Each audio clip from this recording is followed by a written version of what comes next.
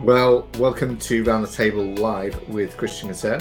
And today we are talking with Matthew Grech, who has been prosecuted, arrested, and charged for sharing his ex-gay testimony in Malta.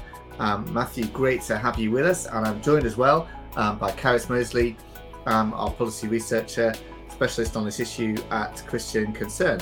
Great to see you as well, Caris. So, Matthew, listen, your story is kind of shocking.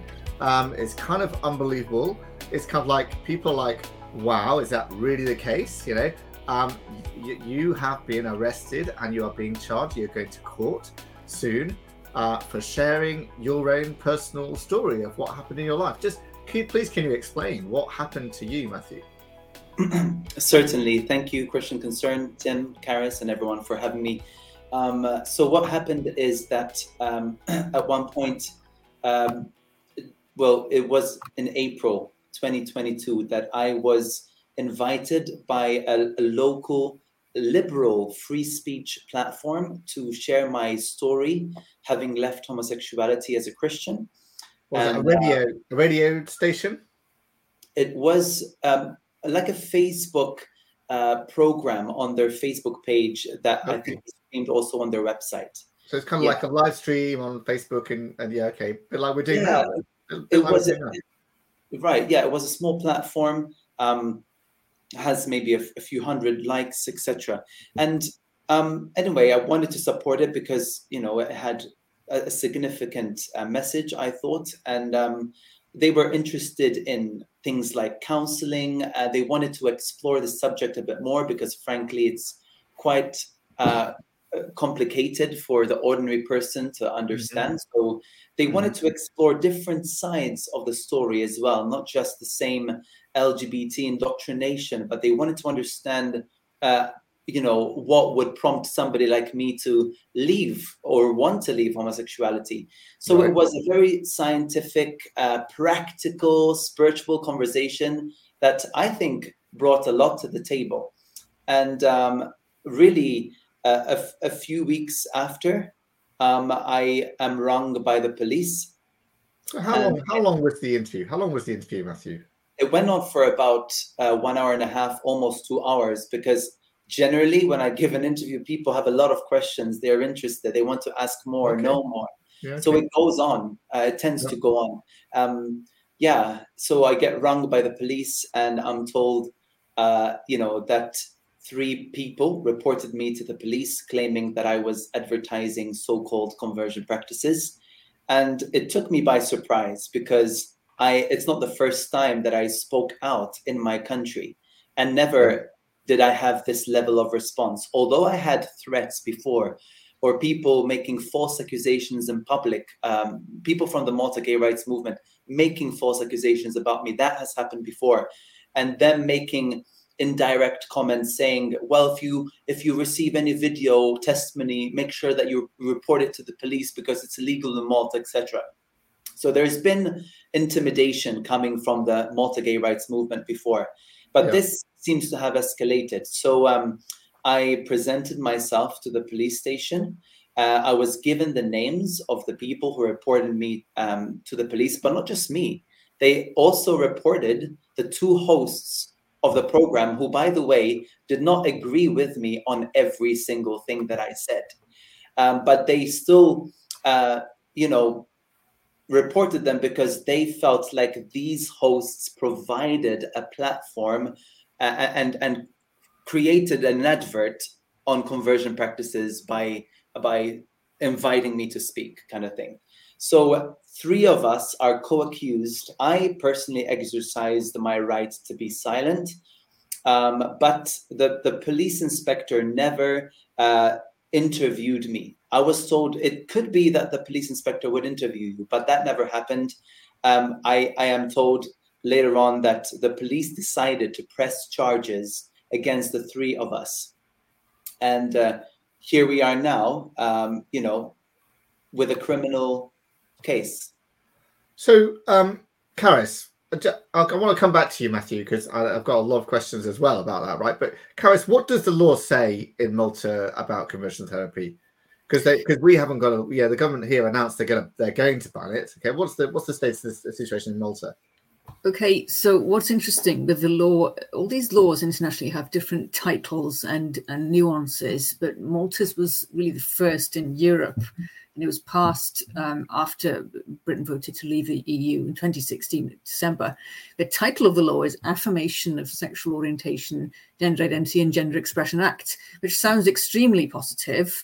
And its subtitle is to affirm that all persons have a sexual orientation, a gender identity, and a gender expression, and that no particular combination of these three characteristics constitutes a disorder, disease, illness, deficiency, disability, and or shortcoming. So you'd think that that would protect ex-gays or people who feel they're moving from one to the other. And then it goes on to say, and to prohibit conversion practices as a deceptive and harmful act or interventions against a person's sexual orientation, gender identity, and or gender expression. Okay, so that sounds really good, doesn't it? But it's in the main body of the act, which it says conversion practices defines them as any treatment, practice, or sustained effort that aims to change, repress, and or eliminate a person's sexual orientation, gender identity, and gender expression. Okay, so that wording is used in different countries as well. And I imagine that we might get something like that for England and Wales, and indeed Scotland and Northern Ireland. But such practices are said in Malta not to include any services or interventions relating to exploration and free development of a person and or affirmation of one's identity, okay, through counselling, psychotherapy, or similar services. Any healthcare service related to this, and any healthcare service related to mental disorder. So already it's been narrowed. There's a claim in the law of Malta that free exploration, which you wouldn't think means free discussion, is still allowed in mental health. But at the same time, it does prohibit advertising in one place. Okay, so further on in the law, and this is what they've brought against Matthew, it shall be unlawful for any person to advertise conversion practices. Okay, right. And there's nothing there about the press. So I think it's very important. What I see, and I saw this coming really, is I think the definition of advertising is being played around with by those who brought the case. And there's a history of that, of insinuations. Yes, this is going back to you, Matthew, right? You weren't paying this platform to advertise something. Am I right? Oh, yeah, absolutely. Right. So it's not an advert in that sense. Also, you weren't pointing people to any particular, to say, go and have therapy, were you? As far as I understand, is that correct? No, and I wouldn't have an interest in that because my story actually does not include me going to counseling sessions or seeking that in any way. So I wouldn't naturally be passionate about that. I'm more maybe the type of person who's passionate about preaching the word of God, the gospel, the transforming. So they asked you your story about why you left homosexuality, which I want to come on to in a minute. And you just told your story, which didn't involve therapy. And now you're being prosecuted for advertising conversion therapy, although it's interesting, Karis, that it's called conversion practices, isn't it? Kind of like in the law in Malta, which is a deliberate thing to sort of broaden it away from professional therapy, do you think? Is that right, Karis? Yes, it is. And it's many people don't realize that it's manipulative. Many people think that's just a correction to say, oh, you're really protecting good therapy, when obviously this has got to do with conversation and debate. Yeah. So, and by the way, if you've got questions to ask Karis or Matthew today and you're watching live, we can see your comments on Facebook and YouTube, so ask away. But Matthew, just so in outline, what is your story about leaving homosexuality? How and why did you do that? Yeah, so I was actually, it was in London that I came to faith in Christ. Right. A woman preached the gospel to me, and I came into a church scenario where people were worshiping in spirit and in truth, and I was hooked, and I gave my life to Jesus. I started reading the Bible. When was this? This was almost, I think, 13 years ago, in around 2019. Okay. Sorry, 2009. Sorry. Yeah, I was going to say 2019 is only about 4 years ago. Yeah, okay. Yes. Yep. And so, and no, I had never heard homosexuality, being discussed on the pulpit. So it was a very personal relationship that I had with the Word of God. And I was reading Paul's writings about homosexuality in 1 Corinthians and Romans. And I was quite shocked. And I said, so am I the homosexual that is described here? Because for me, it feels pretty natural. Like I feel it in my body. It's kind of part of who I am. That's how I thought. But I wasn't sure. So I started praying intensely about it and seeking God and saying, Lord, I would do anything it takes to follow you. I don't want to deceive myself. I want to make sure that I am at peace with you. I really wanted to please God. And so I studied these scriptures. Yeah, go on, you come. I studied these scriptures and I found out that there's a difference between homosexuality as a practice and then the same-sex attraction. And I understood that God loves me, but he hates the homosexual act because it's sinful. It's against his design. So when I understood that, all of a sudden it clicked. I said, so if I stop practicing homosexuality, God does not see me as a homosexual, and neither would he call me gay. And I felt this hope born inside of me for the first time, and heaviness. I felt this heaviness, this weight lift off my body, because I understood that I could be set free from this false identity about myself. I never wanted to be a homosexual or to think of myself as one. In fact, I hid it from my entire family. I was not comfortable with this identity. Right. And so the Word of God in the Bible gave me hope to be the man that I always wanted to be. And that's why as the Word of God brought me joy. It brought me hope. It was not a burden for me. It was not like, I have to enslave myself and not follow these desires. It brought me joy and hope. And I said, wow, so I never, ever need to face my family to tell them, Mom, Dad, I am gay. That's the day I dreaded. Like, I didn't want that. And so now this was it was a big deal for me. So that's when I understood that I repented from my homosexual relationship that I was in, because I was in a relationship with a man. And when I quit that, I was so at peace within myself and with God. And my mental health was better. My spiritual health was better. And here I am to this day. I'm loving it. And I'm open to getting married to the woman that God has for me. And it's not been an easy journey for me, but I've been learning so much, and it's definitely something I don't regret. And I would never go back to homosexuality in my life, because what Jesus gave me is better. Fantastic story, Matthew. And the interesting thing about that is that nobody else was involved. It was just you and the Bible and God, wasn't it? I mean, that was it. So nobody can be accused of sort of some conversion therapy or practice in terms of you changing and moving away from homosexuality, can they? So how come they consider, that's the story presumably you shared with this and on this platform, just that kind of story. How can you be accused of advertising conversion practices for just telling your own story like that? Right. It's worth saying that the hosts of the program introduced me as some local representative of an organization that I am associated with. And so I think that triggered something for our opponents, because it happens to be an organization that supports and loves men and women who are leaving or have left LGBT and supports them.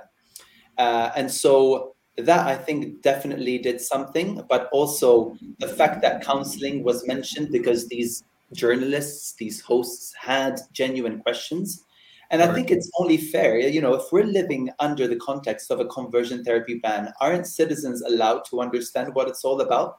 Aren't they allowed to have a discussion about it? What have we come to? So I think it's a combination of all these things, that we were genuinely discussing a storyline, a narrative that is opposite to what LGBT stand for. And I think they felt very tormented by it. They felt very insecure, and they decided. And it's worth saying that I believe that 2 of the people who reported me to the police, actually all 3 of them, the 3 people who reported me to the police have direct links with the Malta gay rights movement, and the government as well have held in the past and still hold government positions, and some on an EU level. So this is what we're facing here. And that's my belief, because I have the names and I'm able to do my own research with my team. And so this is a fight. Wow. And what is the next stage? When is this coming to court then, Matthew? So I'm expected to appear before the Court of Magistrates, which is a court of criminal judicature, on the 3rd of February, around noon, for my first hearing. These are called summary proceedings in Malta. So it could all happen and be dealt with in one day, or it could maybe be deferred. I don't know, but it's my first experience. I've never been in a courtroom before. So I'm quite a law-abiding citizen, praise God. So that's next week. It is next. So, Karis, what is the significance of this case for Malta and for internationally as well? Well, it's the first ever case of under any conversion therapy or practices ban. And it's important because sometimes governments pass laws and they're actually not truly intended to have people sent to court. It's more like an intimidation tactic or an attempt to change culture. And I think there's been a big element of that with these bans.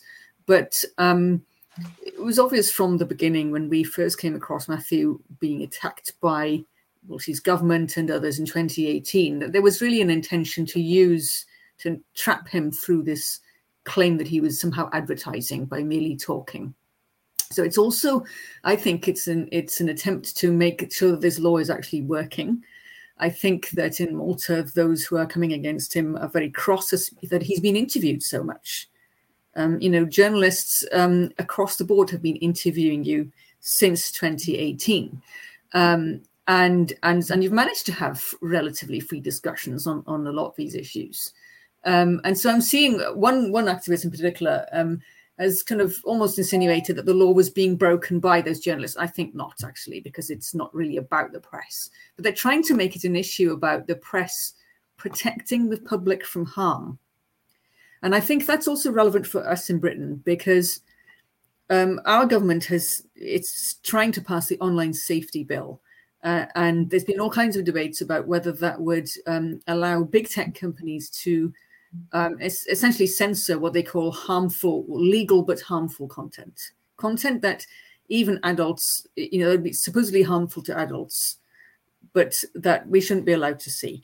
And so that means anything, Christian, that stands out from the current secular consensus could be at risk. It's very easy to say something's harmful if you don't agree with it or if you feel hurt by it, but feeling hurt or offended and actually objectively being harmed are two different things. So there's the angle of the international issue of online free speech. There's, offline as well, press freedom because, there's charges have been pressed against the journalists. I think that's extraordinary. And also got to remember that in Malta, there's a lot of anxiety about press freedom because there was a well-known journalist who was assassinated there a few years ago. And interestingly, she had criticized in passing the conversion practices ban in Malta, not because she cared for the topic, but she thought it was deflecting from other problems the government had. So Matthew, just remind us, because Karis referred to what happened in 2018, with you, because you got a bit of profile in the media back then, didn't you?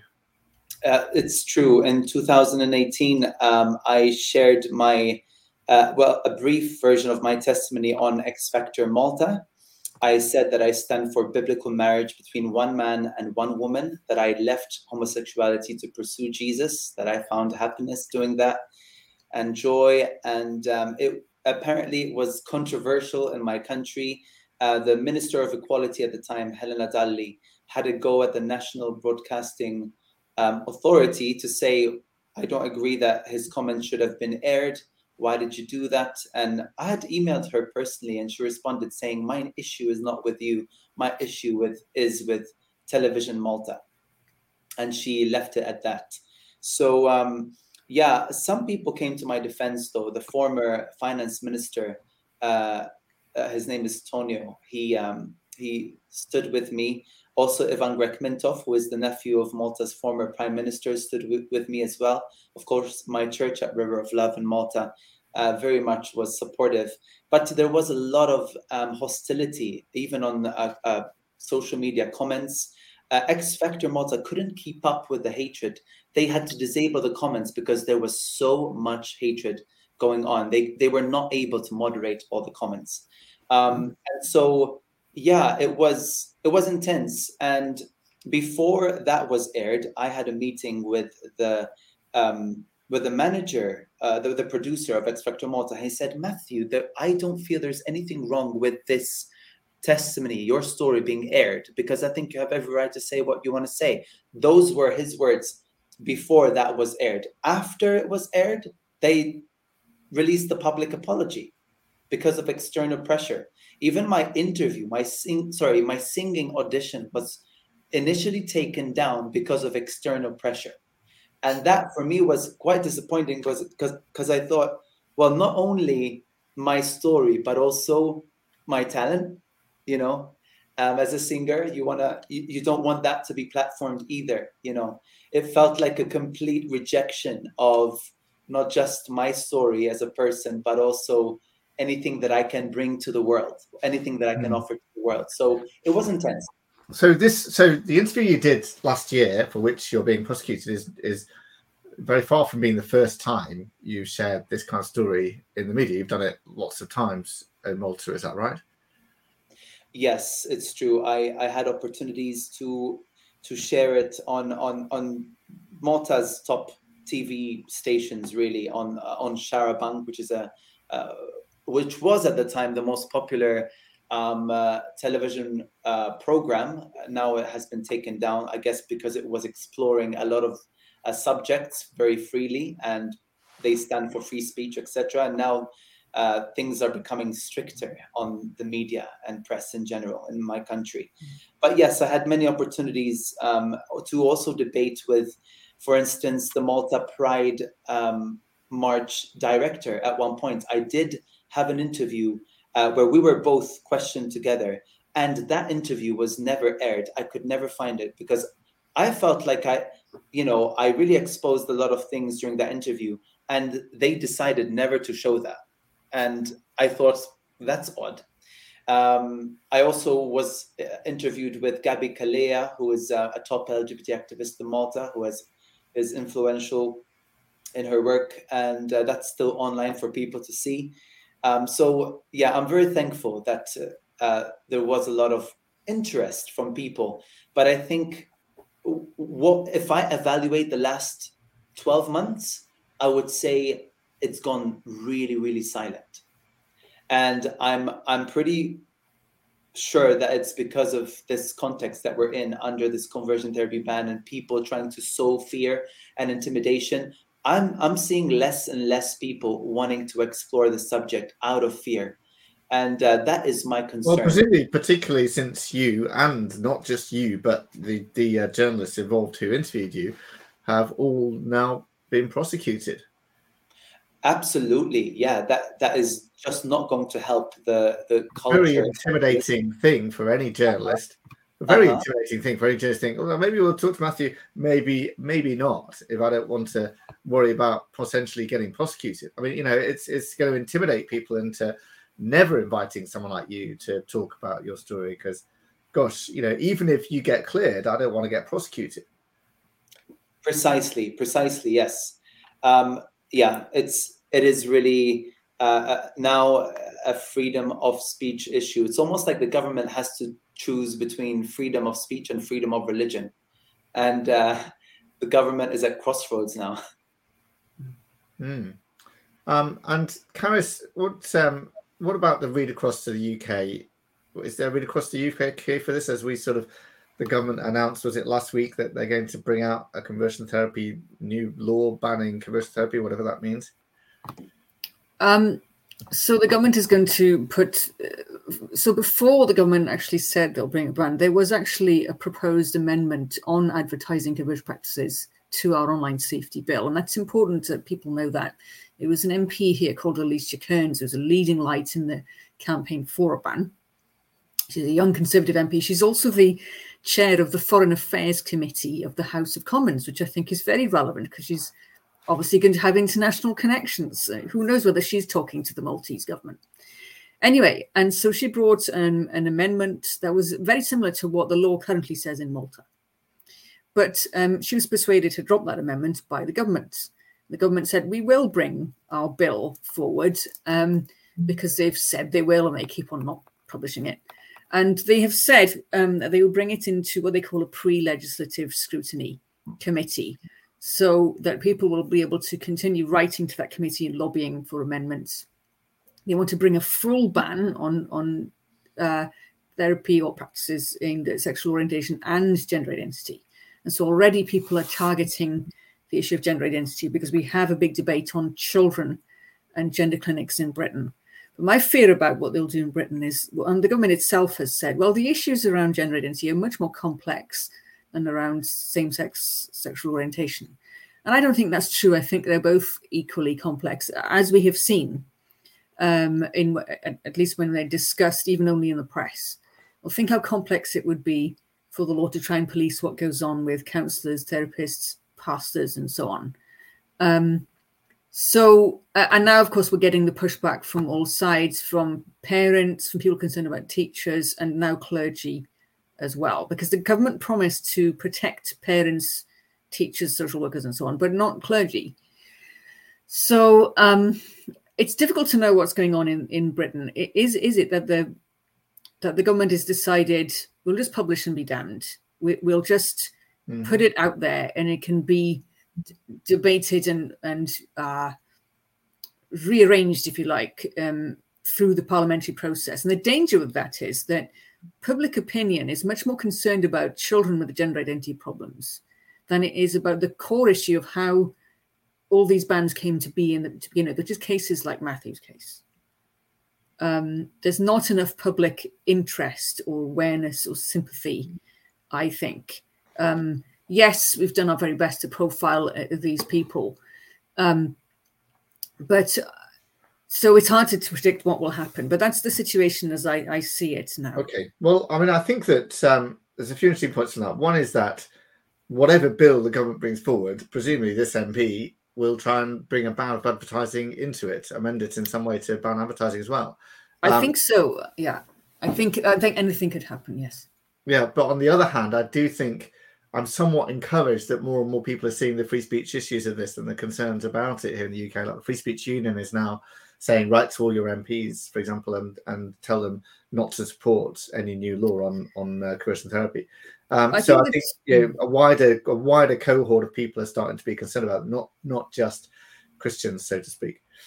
This is true, but we've still got to see whether they're concerned about the same-sex issues for adults. I think, as opposed to just trans, you mean? Yeah, I think it's all very last minute for some, and that's always happens. Of course, there's a small cohort of people who've been very interested in the issue for many years. I know Christian Concern has done this for 12, 13 years, and when it was completely even more unpopular. I just think that it's very important that people continue to see the free speech and freedom of the press angle. This is where international comparisons with Malta, for example, are so important for us to learn from. Yeah, very good. So, Matthew, how long has this law been in place in Malta now, and how have the churches responded to it? Good question. It's been enforced since 2016, and before it came into force, at the time, I remember us having meetings with the legislators to understand how the law would affect churches. And at the time, I don't think we properly understood and saw the value in protecting professionals as well, not just protecting ourselves as churches, but professionals as well, and their right to offer free, professional advice that presents all the options to their clients, etc. So anyway, I think there was cooperation, and pastors did come together to the best of their ability. But as a church, I remember us also, a few ex-LGBT folks came into that meeting. We presented our story. We showed ourselves, and we showed that we were a community. A valid minority as well. But yeah, since it came into force, I think it's people's interpretation that's the problem. Most people don't understand what conversion therapy is, what it means. It's too complicated. Mm-hmm. And so I think that's the challenge that there is, at first coming up with a very complicated term and then creating a culture where people can discuss this. And so it's very strange and bizarre. And it's almost like people don't know what they can say, what they can't say. People like to play safe now. And also the LGBT lobby is becoming more abusive. If you say this, we'll do that. There's a lot of threatening that happens under a conversion therapy ban. So it is an abusive law. It is. And it's very hostile. How many people have been prosecuted under the law for engaging in therapy or practices or anything like that? We don't know of any. And the timing of this is also strange because in Malta this year, we're expecting Euro Pride to come into Malta. So it's like the creme de la creme of LGBT is going to be imported and brought into Malta around September, the time of the Gay Pride March, etc. So the timing of it is very strange. And under this ban, my concern is that this ban aims to outlaw pastoral care. It aims to outlaw prayer even, because in Malta we talk about practices, not just therapy. So it's a wider term, isn't it? And my concern as well is that what is being outlawed is also parental guidance and offering advice to your children as a parent relating to sexual orientation or gender identity or gender expression. That for me is concerning because I feel like the parents' rights are being stripped away and they're not realizing it. They have no idea this is happening. And it's almost like creating this culture of children rebelling against parents. If you try to tell me what is right and wrong, I'll report you to the police because you can't do that under this ban. So that is alarming. And in some ways, now that you have been reported to the police, and indeed your interviewers as well, it just shows what they can do. Any conversation could potentially be reported to the police. I mean, it's like Karis said, that the law is sort of perhaps not there to necessarily enforce, but to threaten. But then activists will use it to threaten. I think it's important also to say that the Maltese government wants to stretch the meaning of advertising now. And the timing of that, you're talking about timing, Matthew, that was earlier this month. And that was soon after this amendment came in Britain to the Online Safety Bill. So here's the definition, and this might well influence parents and others. Advertising is now going to be defined. So they haven't published their amendment to the law, but they've published a press release with the definition. Publishing, advertising, displaying, distributing, referral and circulation of any material promoting the practice of conversion therapy. That's an awful lot of things. And it can include, any conversations, sharing things on social media, even privately. It's a big issue. I don't get how Matthew's own story would violate even that new definition, Karis, because he wasn't actually advocating a practice, unless you're saying reading the Bible is a practice. Is reading the Bible conversion therapy? But the thing is, it depends on how people want to define it, doesn't it? I just think that this is such a big... Why do they need it's obvious that they want to stretch the definition of advertising because they've not been able to catch him so far. You know, the minister in the government who targeted practice, you get to the real heart of it here, don't you? I mean, my goodness, I mean, that is now like you can't read the Bible because you might convert somebody. Right. So let me tell you that the minister for social reform, is it Matthew Rebecca Buttigieg, who said that they would bring forth this amendment. She was on film, wasn't she, saying that your church promotes hate. Mm-hmm. So teaching faithfully from the Bible is hate for this woman. And therefore, you know, she means conversion practices probably, you know. I mean, you know, they will just stretch the definition to suit themselves. Absolutely. I think you've got to understand that. Yeah. I agree with you, Karis, and what you're saying, Tim. This could really criminalize the church teaching about God's creation of the human person as male and female, and the meaning of sex within marriage. And anyone who proposes this teaching to someone with same-sex attraction or gender identity issues would face sanctions. It's bad. And because the thing is, in Malta, the other is also the issue of gender identity and how that's also in the Maltese constitution as a right. And so what that's undermining the definition of sex and creation. And you've had some of the Maltese government ministers like Helena Dalli, who had originally come against Matthew in 2018. She trots out this trans rights philosophy that these are natural variances in human nature. You know, that's like saying it's in creation. Is ex-gay one of these characteristics that's protected, though, or not? Well, obviously, I think there's a big question over that, isn't there? Yes, I think if every sexual orientation is protected according to this chapter 567 law, and nothing should be seen as a defect or whatever, then certainly that should include heterosexuality. And so if I identify as a heterosexual, then that should be protected, and nobody should see, my identity as a heterosexual as something to be ridiculed. And so I think there is tremendous potential in this argument. One could argue that what is being done is heterophobic if we're going to start using homophobia. What about heterophobia? Heterophobic laws. Well, and so just, as I'm conscious of time here now, Matthew, but what would you say to Christians in the UK now as the government's planning to outlaw conversion therapy? What would be your wisdom or your exhortation? Right. Yes. I think now is the time to proclaim the truth out loud. Now is the time for men and women who have left LGBT to speak up, to share their testimonies, and to do so boldly, to be filled with the Holy Spirit, because this law will create. This is a must-stay gay or a must-stay transgender law.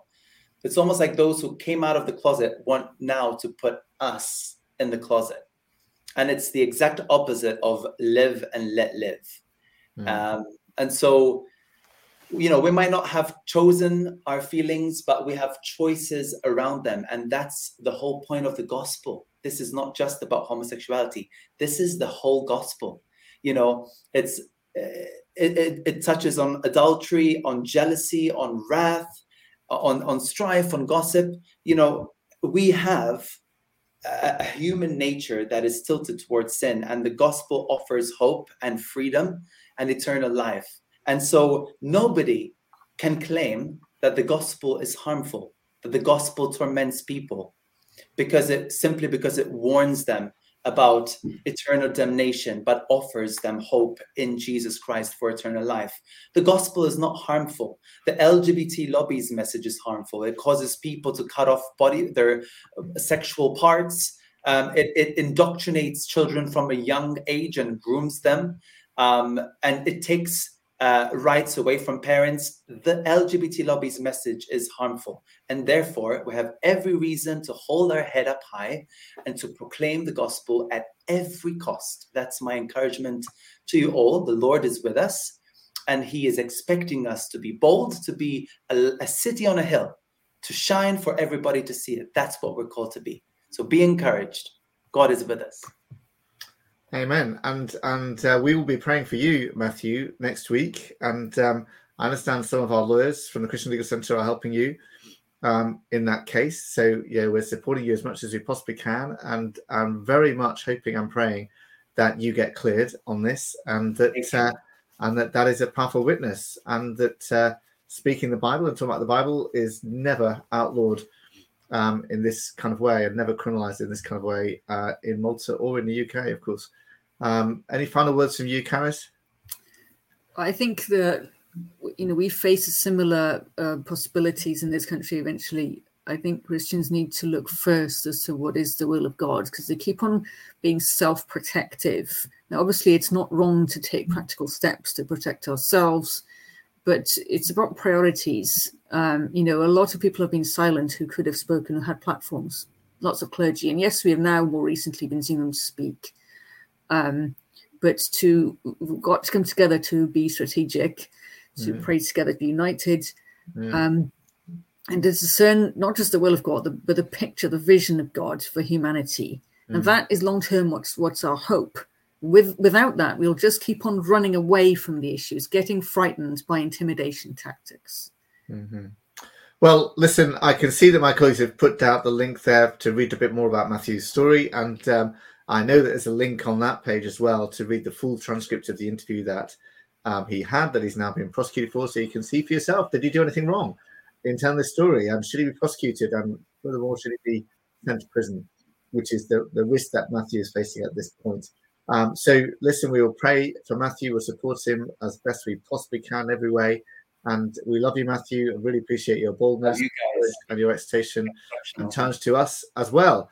And we pray as well that our law does not get passed here in the UK along these lines. So thank you very much for joining us, Matthew. Thank you, Karis, as well. Thank you for those of you watching and listening. Hope you found that interesting. Do follow us on Facebook, YouTube, and Twitter, and sign up for our emails, christiancern.com/hello. And I look forward to joining you again next week.